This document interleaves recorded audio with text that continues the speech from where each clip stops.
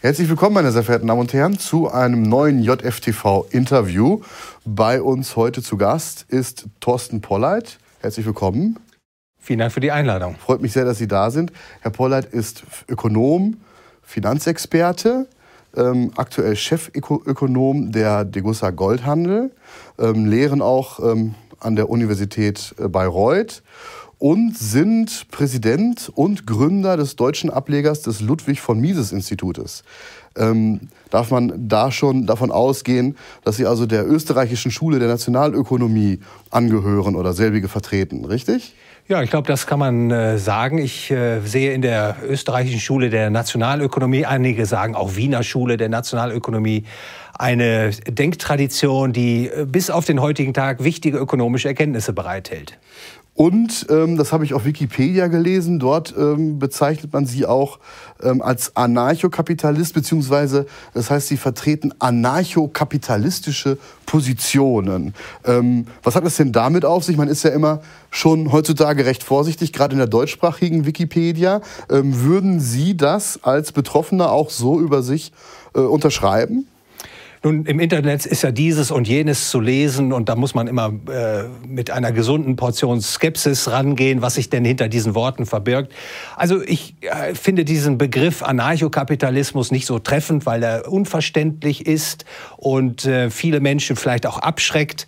Also ich würde mich persönlich als Ökonom kategorisieren, der eine Privatrechtsgesellschaft befürwortet. Das heißt also nichts anderes, dass das gleiche Recht für alle gilt. Das gleiche Recht gilt für Sie wie für mich. Das ist kein Übereinander und Nebeneinander eines öffentlichen Rechtes und eines Privatrechts gibt, sondern eben eine Privatrechtsgesellschaft, die für alle gleich ist. Anarchokapitalistisch klingt für mich so ein bisschen wie kapitalistisch bis zum geht nicht mehr, Freiheit ohne Ende, gar kein Staat, gar keine Regeln. Würden Sie dem zustimmen oder würden Sie sagen, es braucht schon irgendwo ordnende Kräfte und einen ordnenden Staat? Ja, es gibt natürlich eine Theorie, die man vermutlich als anarchokapitalistisch bezeichnen kann, aber wenn Sie sich mit dieser Theorie beschäftigen, dann werden Sie erkennen, dass auch da Regelwerke vorliegen und der zentrale Aspekt ist das Privateigentum. Also Sie gehören sich, ich gehöre mir, Ihnen gehören die Dinge, die Sie auf friedvolle Weise, also auf nicht aggressive Weise erworben haben, also erarbeitet haben oder ertauscht haben oder die Ihnen geschenkt worden sind von anderen. Und das ist die Eigentumsnorm. Und das ist letztlich auch eine konfliktvermeidende Norm, wenn Sie wissen, was Ihnen gehört und wissen, was mir gehört. Und für mich gilt das Gleiche, dann lassen sich auch in solch einer Kooperation Konflikte vermeiden bzw. schlichten. Und das ist letztlich der Kern dieses sogenannten Anarchokapitalismus. Gut, dass wir das geklärt haben. Ja, und Sie haben in der aktuellen Ausgabe der Jungen Freiheit einen Artikel geschrieben, halt den mal kurz hier hin. Da geht es, wir haben gerade das Wort Konflikt gehört, wir haben friedvoll gehört. Da geht es um den Konflikt, der nicht so friedvoll ist, leider, nämlich in der Ukraine. Und Sie beschäftigen sich da insbesondere mit den finanzpolitischen Folgen, Nebeneffekten der Sanktionen, die der Westen gegen Russland erlassen hat. Um auch die Frage, was das für die Währungen, die da im Spiel sind, für eine Rolle spielt. Da kommen wir unter anderem gleich auch noch drauf zu sprechen. Fangen wir mal ganz grundlegend an. Es geht unter anderem in Ihrem Artikel auch um die Frage, ob der Dollar seine Stellung als, Sie sagen, Weltreservewährung, andere sagen Weltleitwährung, möglicherweise auch durch diesen Konflikt verlieren könnte. Mal beginnen wir mal im Grundlegenden. Warum ist der Dollar Weltleitwährung? Was unterscheidet ihn? Was hat er für Eigenschaften, für Funktionen, die ihn von anderen Währungen unterscheiden? Also der Dollar ist bis auf den heutigen Tag tatsächlich die bedeutendste Währung für Handels- und Finanzgeschäfte weltweit. Also wer heute eine große Unternehmung betrachtet, die Anleihen oder Aktien emittiert, der wird erkennen, man kommt um den US-Dollar-Markt nicht herum. Der US-Dollar ist eben auch die liquideste Währung, bietet die breitesten Finanzmärkte an im Vergleich zu den Konkurrenten, beispielsweise Euro oder chinesischer Renminbi. Da hat der US-Dollar nach wie vor immer noch die Nase vorn. Er ist tatsächlich die inoffizielle Weltwährung, so könnte man es bezeichnen. Und das ist da im Grunde seit 1945. Also das System von Bretton Woods, mit dem man die Weltfinanzordnung nach Ende des Zweiten Weltkrieges organisiert hat, da spielte der US-Dollar eben die zentrale Funktion. Damals war der US-Dollar noch goldgedeckt, aber er wurde eben als Währungsreserve für andere Länder vorgesehen und de facto, weil auch die USA nach dem Ende des Zweiten Weltkriegs die bedeutendste, die größte Volkswirtschaft, die leistungsfähigste Volkswirtschaft waren.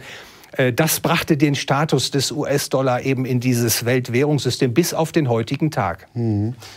Jetzt haben Sie unter anderem auch geschrieben, dass die wirtschaftliche und militärische Vormachtstellung der USA auf dem US-Dollar beruhe. Wenn ich Sie gerade die Erklärung höre, ist es nicht umgekehrt? Beruht nicht die Vormachtstellung des US-Dollar auf der, wie Sie gerade schon sagten, wirtschaftlichen Stärke und letztlich auch die militärische Stärke wiederum resultierend aus der wirtschaftlichen Stärke der USA? Ja, beides baut aufeinander auf, letztlich, denn ein Land, das die Weltreservewährung stellt, die kann sich relativ gut verschulden. Die Menschen in anderen Ländern der Welt legen ihre Ersparnisse in der eigenen Währung an und das führt zu Kapitalzuflüssen, zu einer günstigen Finanzierung eben auch von US-Unternehmen, aber auch der US-Staat und dann kann natürlich aus diesem Potenzial wirtschaftliche Stärke resultieren, aber auch militärische Stärke und das ist in den letzten Jahrzehnten eben zu beobachten gewesen. Der US-Dollar hat natürlich eine ganz bedeutsame Wirkung für das Wirtschaftsgeschehen in Amerika und dass Amerika auch weiterhin, also zumindest bis auf den heutigen Tag, diese Vormachtstellung hat. Deshalb bin ich auch immer geneigt, von einer Dollardominanz zu sprechen. Wenn nun die wirtschaftliche Größe der US-Volkswirtschaft da so ein ganz entscheidender Aspekt bei ist, wir erleben ja gerade das Entstehen einer neuen globalen Wirtschaftsweltmacht in Form von China, die das Ziel hat, auf absehbare Zeit mit der US-Volkswirtschaft pari zu sein, auf längere Sicht sogar pro Kopf, das hieße bei 1,3 Milliarden Chinesen zu 320 Millionen Amerikanern eine deutlich größere Wirtschaft, droht da nicht unweigerlich die chinesische Währung auch den US-Dollar in dieser Funktionalität global abzulösen? Ja, damit ist natürlich zu rechnen, dass diese Dollardominanz in Frage gestellt wird, aus Interessen, die Sie jetzt schon vorgebracht haben. Die Chinesen haben natürlich letztlich kein Interesse, vom Dollar abhängig zu sein. Und in diesem Artikel, den Sie eben angeführt haben, habe ich auch versucht herauszuarbeiten, dass die sogenannten finanziellen Sanktionen, die man gegenüber Russland erlassen hat, man spricht auch von einem Financial Warfare. Das ist ein Instrument natürlich, das die Amerikaner nutzen können, um andere Länder auf Linie zu bringen. Also man sagt, wenn bestimmte Handlungen nicht vollzogen werden, dann wird der Zugang zum US-Dollar, zum Zahlungsverkehrssystem aufgehoben, begrenzt. Und das hat man jetzt natürlich mit Russland praktiziert. Und eine Folge ist natürlich, dass viele Nationen jetzt erkennen, dass ihnen Gleiches widerfahren könnte, wenn man nicht der Politik, der Außenpolitik der Amerikaner folgt. Und das kratzt natürlich jetzt am US-Dollar-Status, an der Dominanz. Es ist natürlich jetzt eine jüngere Entwicklung, deren Folgen noch nicht voll absehbar sind. Aber die Chinesen gucken sich das sehr, sehr genau an und werden sich überlegen, ob sie künftig noch in dem Ausmaß, wie es heute der Fall ist, ihre beispielsweise Währungsreserve in Dollar anlegen. Wäre es denn denkbar, dass wenn jetzt nicht morgen, nicht übermorgen, aber in einigen Jahrzehnten dieselbe Situation mit China besteht, dass also China seine Währung als Druckmittel gegenüber anderen Staaten dergestalt einsetzen könnte, wie es die Amerikaner im Moment mit dem Dollar können? Ja, das wäre sehr wahrscheinlich, denn Staaten, und hier reden wir eben von einer Konstruktion, die es in der Geschichte eben immer wieder gibt, sind ja territoriale Zwangsmonopole mit der Letztentscheidungsmacht über alle Konflikte auf ihrem Gebiet. So will ich das mal ökonomisch fassen. Und solch ein Staat, der hat natürlich ein Interesse daran, ein vitales Interesse daran, das Währungsmonopol innezuhaben. Das ist derzeit, wir hatten darüber gesprochen, sind es die Vereinigten Staaten von Amerika, die diese Währungsdominanz haben. Aber mit dem Aufstieg von China ist natürlich verbunden, dass China diese Rolle einnehmen will. Und wie gesagt, ich sehe das als äußerst problematisch an. Das möchte ich auch an der Stelle hinzufügen, weil das Geld nicht gut aufgehoben ist in den Händen des Staates. Eine weitere Entwicklungsperspektive kann natürlich sein, dass so etwas entsteht wie ein freier Markt für Geld. Wir sehen das in den Märkten für Kryptoeinheiten derzeit, wo man versucht, dezentrale Geldsysteme quasi zu etablieren, die dann in Konkurrenz treten zu den staatlichen Geldmonopolen. Und ich halte das für eine sehr, sehr positive Entwicklung. Aber es ist natürlich ein ergebnisoffener Prozess. Ja, eine andere Währung, Sie haben sie gerade schon genannt, ist der Euro. Auch der Euro ist ja so ein bisschen angetreten als Projekt der Europäer, so dem US-Dollar auf globaler Ebene was entgegenzusetzen. Wie hat sich denn der Euro in Ihren Augen in diesem Aspekt auf den Weltmärkten als Reservewährung etc. bislang geschlagen? Könnte er auch in Zukunft da eine Rolle spielen? Lassen Sie mich beginnen mit der Geburtsstunde des Euro oder der Idee, die der Geburtsstunde des Euro zugrunde lag. Staaten haben, ich sagte das bereits, ein Interesse daran, das Währungsmonopol zu halten, weil der Staat sich dann insbesondere sehr leicht und günstig finanzieren kann. Was Staaten in der Regel nicht mögen, ist Währungswettbewerb.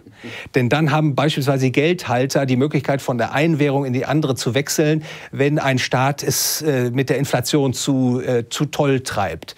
Und im Euroraum ist das gelungen, nämlich den Währungswettbewerb auszuschalten, aus vielen Währungen eine zu machen. Und das ist eben das Ziel, den Währungswettbewerb zu reduzieren. Und natürlich hat man andere Erklärungen beigebracht, dass eben Europa auch eine eigene Währung im globalen System des Geldes benötigt. Aber der Euro kommt und wird auch nicht an die Stellung des US-Dollar heranreichen. Das zeigen also auch schon die Daten. Also dieser erhoffte Aufstieg, die erhoffte Konkurrenz des Euro gegenüber dem US-Dollar, die ist nicht eingetreten und ich glaube auch nicht, dass sie noch eintreten wird. Ja, dann schauen wir mal eben kurz auf den aktuellen Konflikt mit der Ukraine. Da hat man also jetzt auch von Seiten der USA dieses Druckmittel, diesen Hebel eingesetzt, hat Sanktionen erlassen, hat auch Dollarvermögen von russischen reichen Personen, Firmen, dem Staat selber eingefroren. Wie sehen Sie da die Wirkung bislang? Ist, wie manche ja sogar sagen, Russland möglicherweise schon kurz vor der Staatspleite? Oder wie andere sagen, verpufft das eher und hat sich der Herr Putin da ausreichend gegen abgesichert? Wie schätzen Sie es ein? In der ökonomischen Theorie gibt es eine sehr intensive Beschäftigung mit den Folgen von Sanktionen. Und lassen Sie uns beginnen zu sagen, dass es unterschiedliche Sanktionen gibt. Man kann beispielsweise die Export- und Importströme reduzieren oder aufheben. Das ist auch im Falle Russlands jetzt passiert. Der Westen hat den Export, die Tätigkeit von westlichen Firmen in Russland eben stark reduziert. Die fossilen Brennstoffe werden im Wesentlichen noch importiert, also aus Russland nach Europa. Diese Art von Sanktionen sind wirksam. Man kann das betroffene Land da tatsächlich wirtschaftlich mit schädigen. Sanktionen sind allerdings auch kein Wundermittel, denn sie haben auch Nebenwirkungen. Also die Schädigung ist natürlich dann auch im Westen zu verspüren. Die Menschen werden die Folgen zu spüren kriegen dieser Art von Sanktionen. Und dann gibt es auf der anderen Seite die finanziellen Sanktionen. Die sind in der Regel zielgerechter einzusetzen. Also Sie sagten es bereits, bestimmte Personen, denen kann man dann den Kontenzugang entziehen. Man kann das Zahlungssystem eben abkoppeln. Also das hat man auch gemacht, Russland. Oder man friert die Währungsreserven der russischen Zentralbank ein. Das ist natürlich sehr wirksam. Dann ist ein Land tatsächlich isoliert und abgeschnitten vom Rest der Welt, wenn man so will. Und man muss nur berücksichtigen, dass das auch Nebenwirkungen hat. Und über eine sprachen wir eben. Es ist natürlich so, wenn die Menschen, die Investoren erkennen, dass der US-Dollar vielleicht dann doch nicht so sicher ist für einen Investor. Denn wenn er nicht mit der US-Außenpolitik übereinstimmt, kann er eben auch seine Dollardepositen vielleicht gesperrt bekommen. Und das sind Dinge, die natürlich jetzt auf die Tagesordnung gekommen sind, wo viele Nationen, vermutlich Indien, China, auch Brasilien, darüber nachdenken, ob für sie der Dollar doch das passende Anlagevehikel sein wird.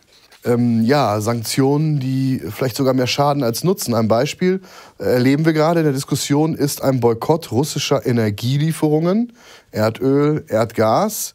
Da gibt es Stimmen, die warnen, dass wenn man so etwas täte, der Schaden unsererseits für unsere Volkswirtschaft sogar größer sein könnte als der für Russland. Wie sehen Sie das? Ja, das wird in den Ökonomenkreisen derzeit sehr hitzig diskutiert und es gibt da sehr unterschiedliche, differenzierte Positionen. Aber auf den Extrempunkten sind diejenigen, die sagen, wir können das verkraften, das ist hinnehmbar. Und auf dem anderen Pol sind diejenigen, die warnen, dass das eine große Rezession auslösen kann. Ich persönlich zähle zu Letzteren. Ich sehe eben diese große Abhängigkeit, insbesondere vom Gas, auch gerade der deutschen Volkswirtschaft, aber auch viele europäische Volkswirtschaften hängen am russischen Gas. Und das hat sich ja aufgebaut über die letzten Jahrzehnte. Wenn man das über Nacht ändern will, also tatsächlich durch einen Importstopp, wird man große wirtschaftliche Schäden anrichten, weil das Gas sich kurzfristig eben nicht ersetzen lässt. Es gibt keine Möglichkeit, in der kurzen Frist diese leitungsgebundene Energie in dem Umfang zu ersetzen. Deswegen glaube ich, der sinnvolle Weg ist, die Abkehr vom russischen Gas zeitlich zu strecken. Aber nicht mit Brachialgewalt herbeizuführen, weil es wird natürlich dann Firmen treffen, es gehen Arbeitsplätze verloren. Für viele Menschen würden sich die Lebensverhältnisse extrem verschlechtern in diesem Land und in Europa. Und das abzuwägen, ist keine einfache Sache. Möglicherweise Destabilisierung des politischen Systems. Also das sicherlich kommt natürlich noch hinzu. Das kann eine wirklich schwere Rezession nach sich ziehen. Und in der Abwägung plädiere ich dafür Augenmaß. Also strategische Konzepte vorzulegen, die mit einer zeitlichen Erstreckung vom russischen Gas sich dann entsprechend lösen können. Nun hat Putin auf all das gar nicht mal so unintelligent reagiert. Das muss man ja an der Stelle auch mal anerkennen. Er hat gesagt, ja gut, dann bezahlt ihr bitte jetzt unser Gas, das ihr dringend braucht. Bitte schön in Rubel. Man hat jetzt da mittlerweile einen Kompromiss gefunden, dass es über die Gazprom-Bank geht und die Europäer doch in Euro zahlen. Sie schildern das auch in Ihrem Artikel. Nichtsdestotrotz, da schließen Sie draus, das könnte so ein Schritt sein, der dazu führt, dass der Dollar seine Vormachtstellung verliert. Ist das so gesehen vielleicht sogar eine Entwicklung in Russlands, Klammer auf, Chinas Sinne, die sich da durch die Sanktionen als Nebenwirkung entfaltet?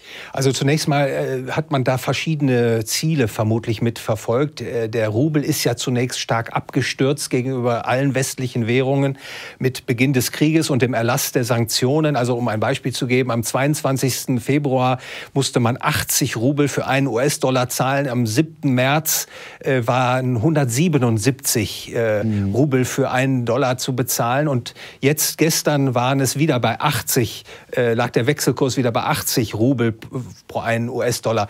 Da muss man berücksichtigen, dass der Rubelhandel derzeit sehr, sehr stark eingeschränkt ist. Also die westlichen Banken handeln den Rubel nicht. Aber es gibt natürlich Länder, die den Sanktionen sich nicht angeschlossen haben. Da wird gehandelt, da werden diese Währungspaare gehandelt.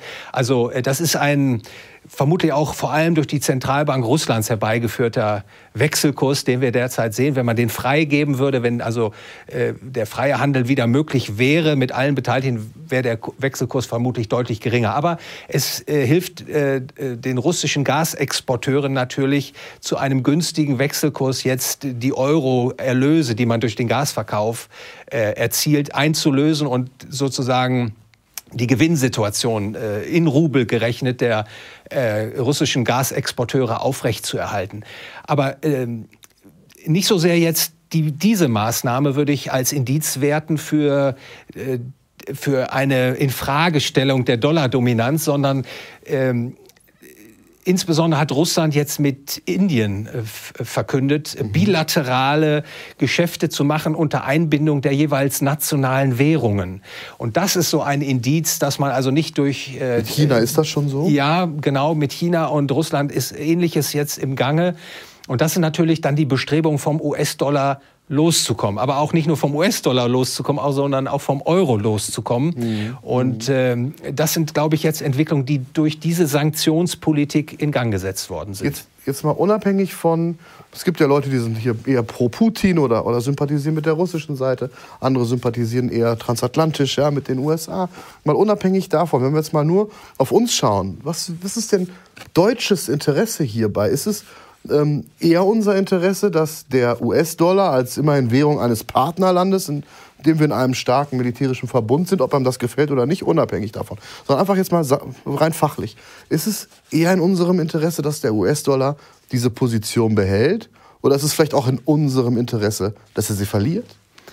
Also da gebe ich jetzt wahrscheinlich eine sehr ernüchternde Antwort. Ich sehe als Ökonom diese staatlichen monopolisierten Währungen kritisch. Ich sehe erhebliche ökonomische und ethische Defekte, die mit diesen Währungen, ob das US-Dollar ist, ob das Euro ist, in die Welt getragen werden. Viele unserer gesellschaftlichen und wirtschaftlichen Probleme lassen sich letztlich auf dieses sogenannte ungedeckte Geld, also ob US-Dollar, Euro, japanischer Yen, chinesischer Renminbi zurückführen. Und die eigentliche Lösung lässt sich nicht in den staatlichen Währungen finden, wenn man diese Probleme tatsächlich lösen will.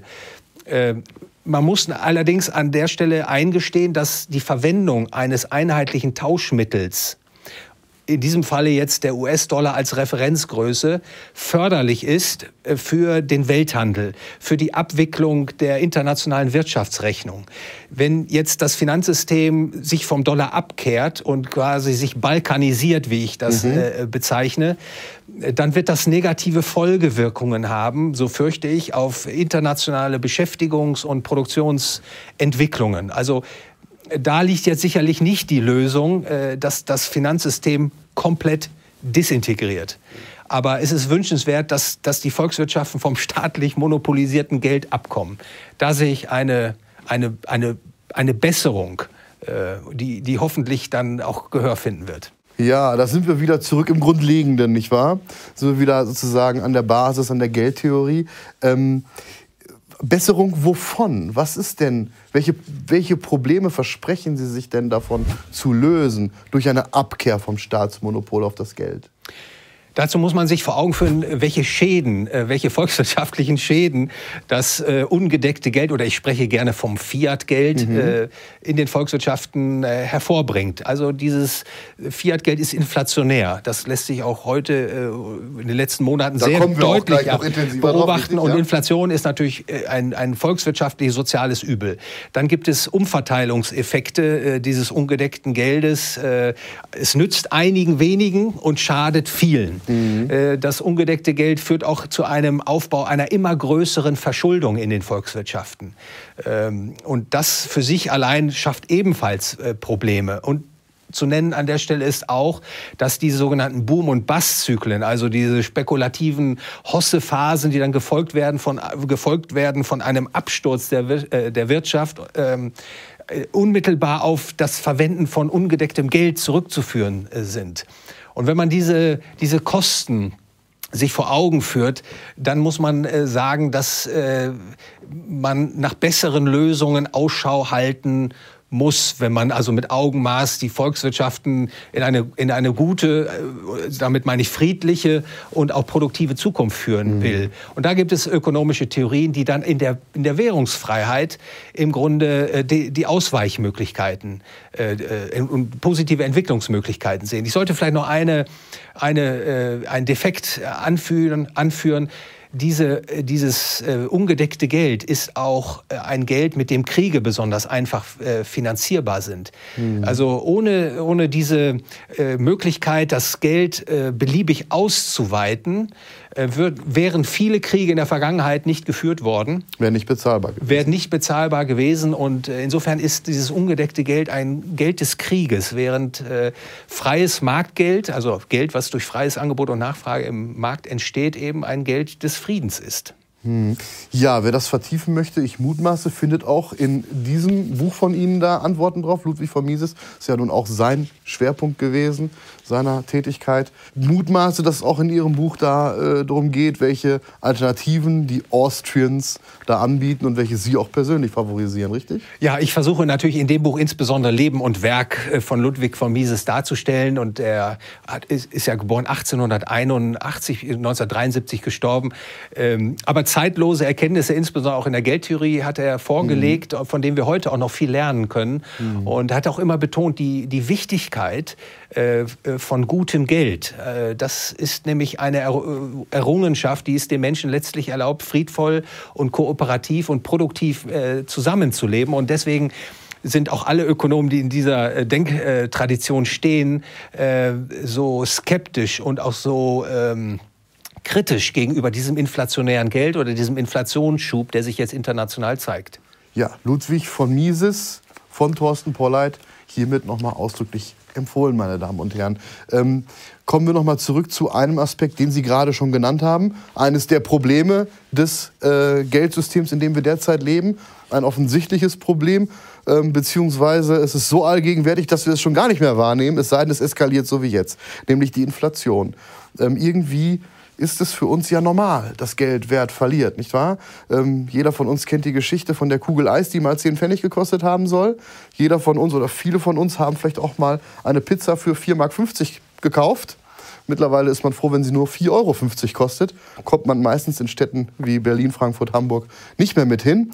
Also alles wird teurer, das seit Jahren. Bislang allerdings in Maßen, jedenfalls wenn man die offizielle Inflationsrate zugrunde legt, dann lag die in den vergangenen Jahren deutlich niedriger, als sie jetzt liegt. Mittlerweile schießt sie förmlich durch die Decke. 3,1% offiziell im vergangenen Jahr.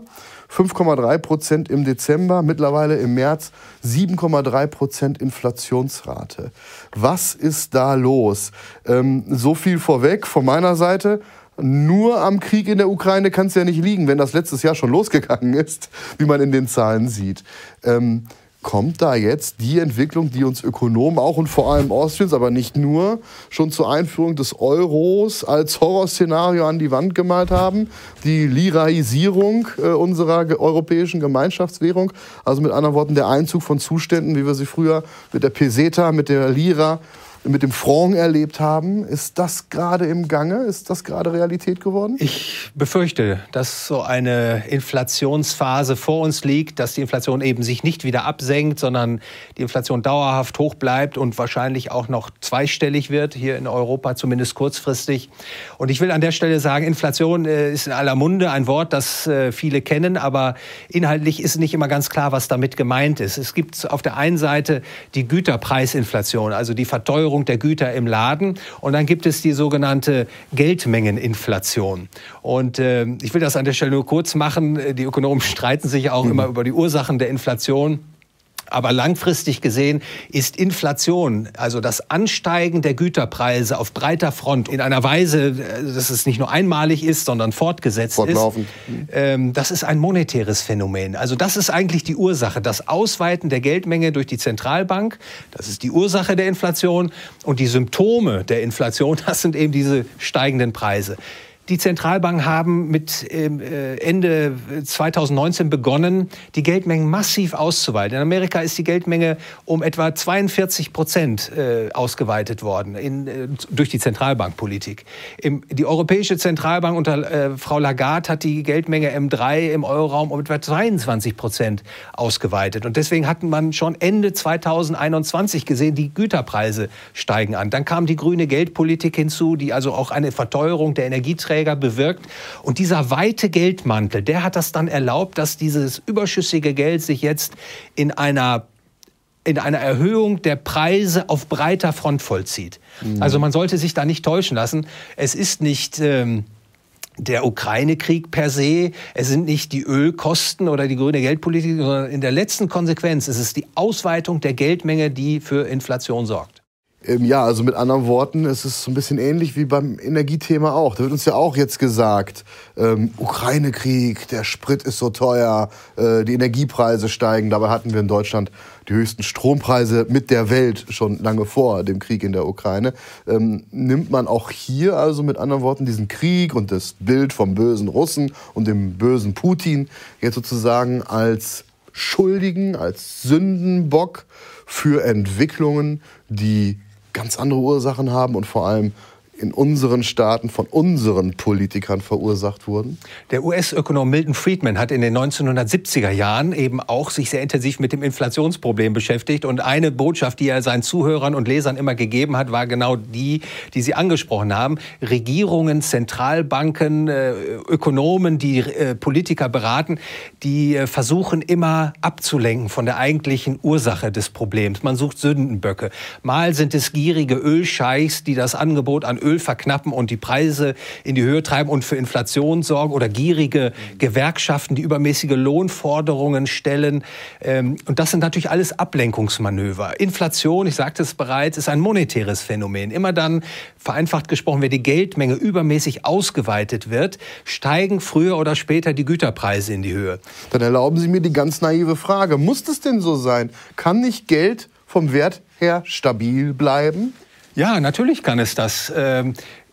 Am 12. April dieses Jahres feiert das Schweizer Goldvreneli den 125. Geburtstag. Und ich habe mal ausgerechnet, wer ein Goldvreneli 1949 gekauft hat, also Schweizer bekannte Goldmünze, und bis heute gehalten hat, der hat pro Jahr einen Wertzuwachs von etwa 4,1% erzielt. Also das Goldvreneli und damit im Grunde alle Goldmünzen über lange Zeiträume haben tatsächlich diese Eigenschaft, die Sie ansprechen. Die haben nicht ihre Kaufkraft verloren, sondern sie haben sie bewahrt. Und das war ja auch früher die Norm, dass die Menschen sich für Gold oder Edelmetallgeld entschieden haben, weil man wusste, das ist verlässliches Geld. Das wird im Zeitablauf seine Kaufkraft nicht einbüßen.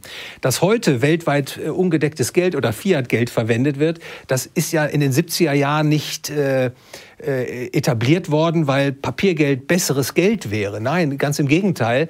Die Staaten wollen inflationäres Geld haben, um ihre übermäßigen Ausgabenprojekte finanzieren zu können, ihre politischen Projekte möglichst geräuschlos finanzieren zu können. Deshalb ist die Inflation in die Welt gekommen. Also würde man einen freien Markt für Geld zulassen, Herr Pino, ich kann natürlich nicht sagen, was der Wettbewerb dann hervorbringen würde, aber ich könnte mir vorstellen, dass die Menschen sich dann entscheiden, Goldgeld oder Silbergeld zu wählen, also ein Geld oder vielleicht eine Kryptoeinheit, die im Zeitablauf eben nicht an Kaufkraft verliert. Dann haben Sie die Frage, die als nächstes zwangsläufig gekommen wäre, was kann Politik denn dagegen tun? Ja, im Grunde schon beantwortet, sie will ja gar nichts dagegen tun, sie lebt ja von dem Problem, nicht wahr? Das Problem hat sich natürlich über lange Jahrzehnte aufgebaut. Also am Anfang wird Papiergeld ausgegeben, dann wird ein wirtschaftlicher Aufschwung in Gang gesetzt, der früher oder später dann droht, in eine Rezession abzugleiten, und dann werden die öffentlichen Rufe laut. Man müsste doch die Rezession bekämpfen, die Zentralbank gibt noch mehr Geld aus zu noch tieferen Zinsen. Und im Zeitablauf führt das dazu, und das zeigt sich auch in der Empirie, also in den Daten, dass die Verschuldungslast der Volkswirtschaften sich immer weiter aufbaut, dass die Produktions- und Beschäftigungsstruktur einer Volkswirtschaft vom Fortbestand dieses ungedeckten Geldsystems abhängt. Und so ein bisschen wie der Drogensüchtige, der immer süchtiger wird nach der Droge. Und irgendwann werden dann die Anpassungskosten so groß und so gefürchtet, dass man zur Inflation greift, auch zur offenen Inflation. Und das, befürchte ich, ist derzeit der Fall, weil eben auch die Inflationskosten in der breiten Bevölkerung unterschätzt werden. Die große Inflation ist schon weit zurück. Viele Menschen wissen gar nicht, was es bedeutet, wenn die Inflation kommt, was das bedeutet für sich selber, für das Gemeinwesen. Und deswegen... Also Sie sprechen von dem, was im frühen 20. Jahrhundert in Deutschland passiert ist. Ja, auch in vielen anderen. Ja, auch, man muss gar nicht jetzt dieses Extrembeispiel bemühen, der Weimarer Republik, sondern auch die große Inflation in den 1970er Jahren in den Vereinigten Staaten von Amerika oder Großbritannien in den 1970er Jahren. Das war für die breite Bevölkerung eine extrem problematische Situation. Und es gibt leider in der Politik, auch bei den Ökonomen derzeit eben keine wirklichen Inflationsbekämpfer. Es hat sich eher so eine Inflationskultur entwickelt, und ich befürchte, dass man erst die Kosten der Inflation erfahren muss, leider diese böse Erfahrung machen muss, um dann vielleicht umlenken zu können. Deswegen ist auch meine Erwartung da, dass die Inflation gekommen ist, um zu bleiben für die nächsten Jahre. Das heißt, von der Politik können wir nicht viel erwarten. Was empfehlen Sie denn Privatpersonen, Privathaushalten, die in der glücklichen Situation sind, überhaupt noch über etwas Vermögen zu verfügen? Der sichere Hafen, die Immobilie, Gold... Es ist natürlich immer so, unterschiedliche Menschen haben unterschiedliche Risikoneigungen und Ziele. Also eine Lösung, die für alle passt, ist schwierig zu nennen, aber ich will vielleicht einige grundlegende Überlegungen an der Stelle einbringen. Die Deutschen halten derzeit etwa 4 Billionen in Form von Sicht-, Termin- und Sparguthaben bei Banken. 4 Billionen, die keine Verzinsung tragen und die der Inflation unterliegen, die wertloser werden. Im Zeitablauf wertloser werden. Mhm. Und eine Möglichkeit, dem zu entgehen, ist das Halten zum Beispiel von Gold und Silber in physischer Form. Ein Teil dieser Termin- und Spareinlagen umtauschen in Barren und Münzen. Das Gold, ich darf sagen, ich nenne das häufig auch das Grundgeld der Menschheit, hat noch nie seine Kaufkraft eingebüßt. In den letzten 20 Jahren ist der Goldpreis in Dollar oder Euro gerechnet um fast 9% pro Jahr im Durchschnitt gestiegen. Ich vermute, dass sich diese Entwicklung verschärfen wird. Also dass die Abwertung der ungedeckten Währung gegenüber dem Gold sich noch dramatisiert. Also ich glaube, durch das Halten von Gold und Silber kann man diese Währungsentwertung umgehen. Dann glaube ich auch weiterhin sollte man einen Teil seines Vermögens in Produktivkapital investieren. Also im einfachsten Fall in ein breit diversifiziertes Weltaktienmarkt-Zertifikat oder ein Weltaktienmarkt-ETF verwenden, weil Unternehmen, nicht alle, aber doch einige sind in der Lage, auch in inflationären Zeiten ihre Wirtschaftskraft und ihre Gewinnkraft zu erhalten. Und dann hat der Anleger tatsächlich die Möglichkeit zu partizipieren an dieser Entwicklung.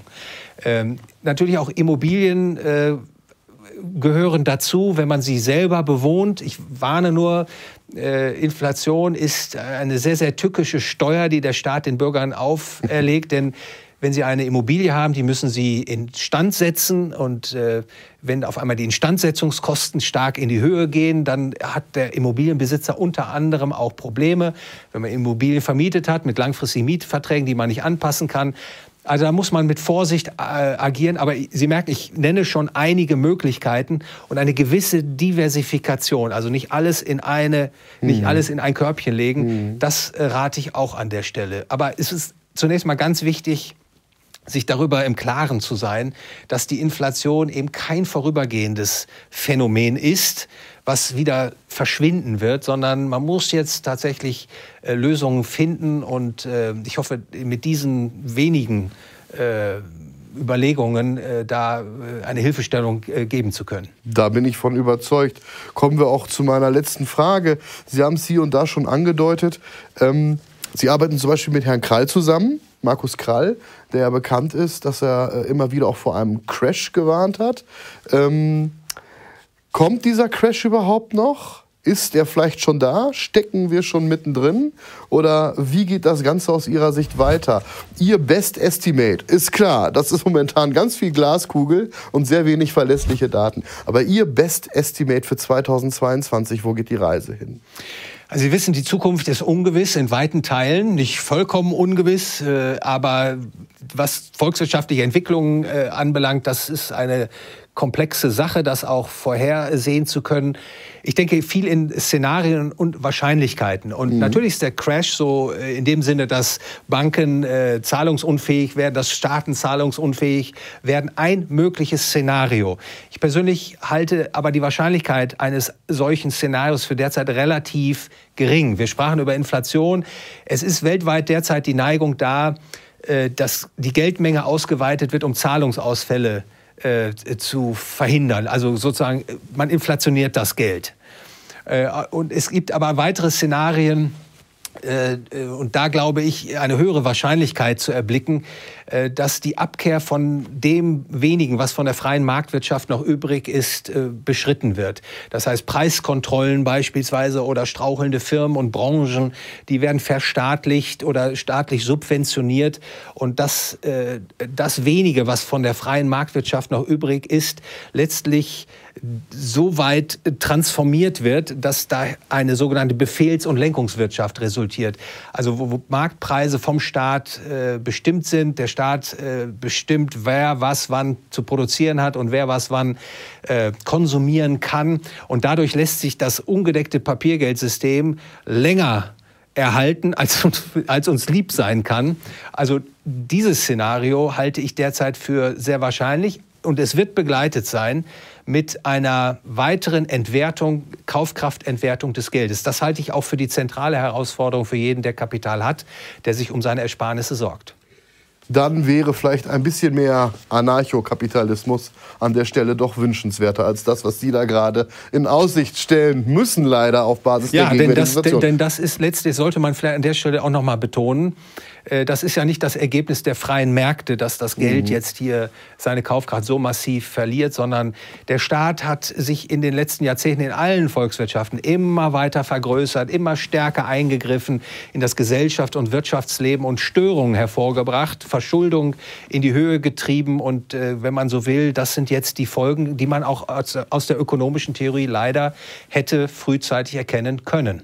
Zum Beispiel, wenn man, und damit sind wir dann wirklich beim Schluss, noch der allerletzte Hinweis, das zweite Buch, das Sie mitgebracht haben, gelesen hätte, der Antikapitalist, kurz und knapp. Worum geht es hier drin? Ja, der Antikapitalist, ein Weltverbesserer, der keiner ist. Ich habe in Gesprächen immer wieder bemerkt, dass die Übelstände unserer Zeit, Wirtschaftskrisen, Inflation, Altersarmut, Umweltzerstörung, reflexartig dem Kapitalismus zugesprochen werden, dass man also den Kapitalismus die Schuld gibt. Und ich versuche herauszuarbeiten, dass wir gar nicht im Kapitalismus leben, dass wir so in einem Interventionismus leben und dass das im Grunde die Kritik vollkommen fehlorientiert ist. Und ich versuche da aufzuklären und hoffentlich erhellend zu wirken. Beide Bücher legen wir Ihnen sehr gerne hiermit ans Herz. Vielen Dank für Ihren Besuch bei uns im Studio. Vielen Dank für Ihre Aufmerksamkeit. Und wie immer zum Schluss noch der Hinweis, vergessen Sie nicht, unseren Kanal zu abonnieren. Wir freuen uns beide auch sicherlich über ein Like von Ihnen und freuen uns natürlich auf ein Wiedersehen hier bei JFTV.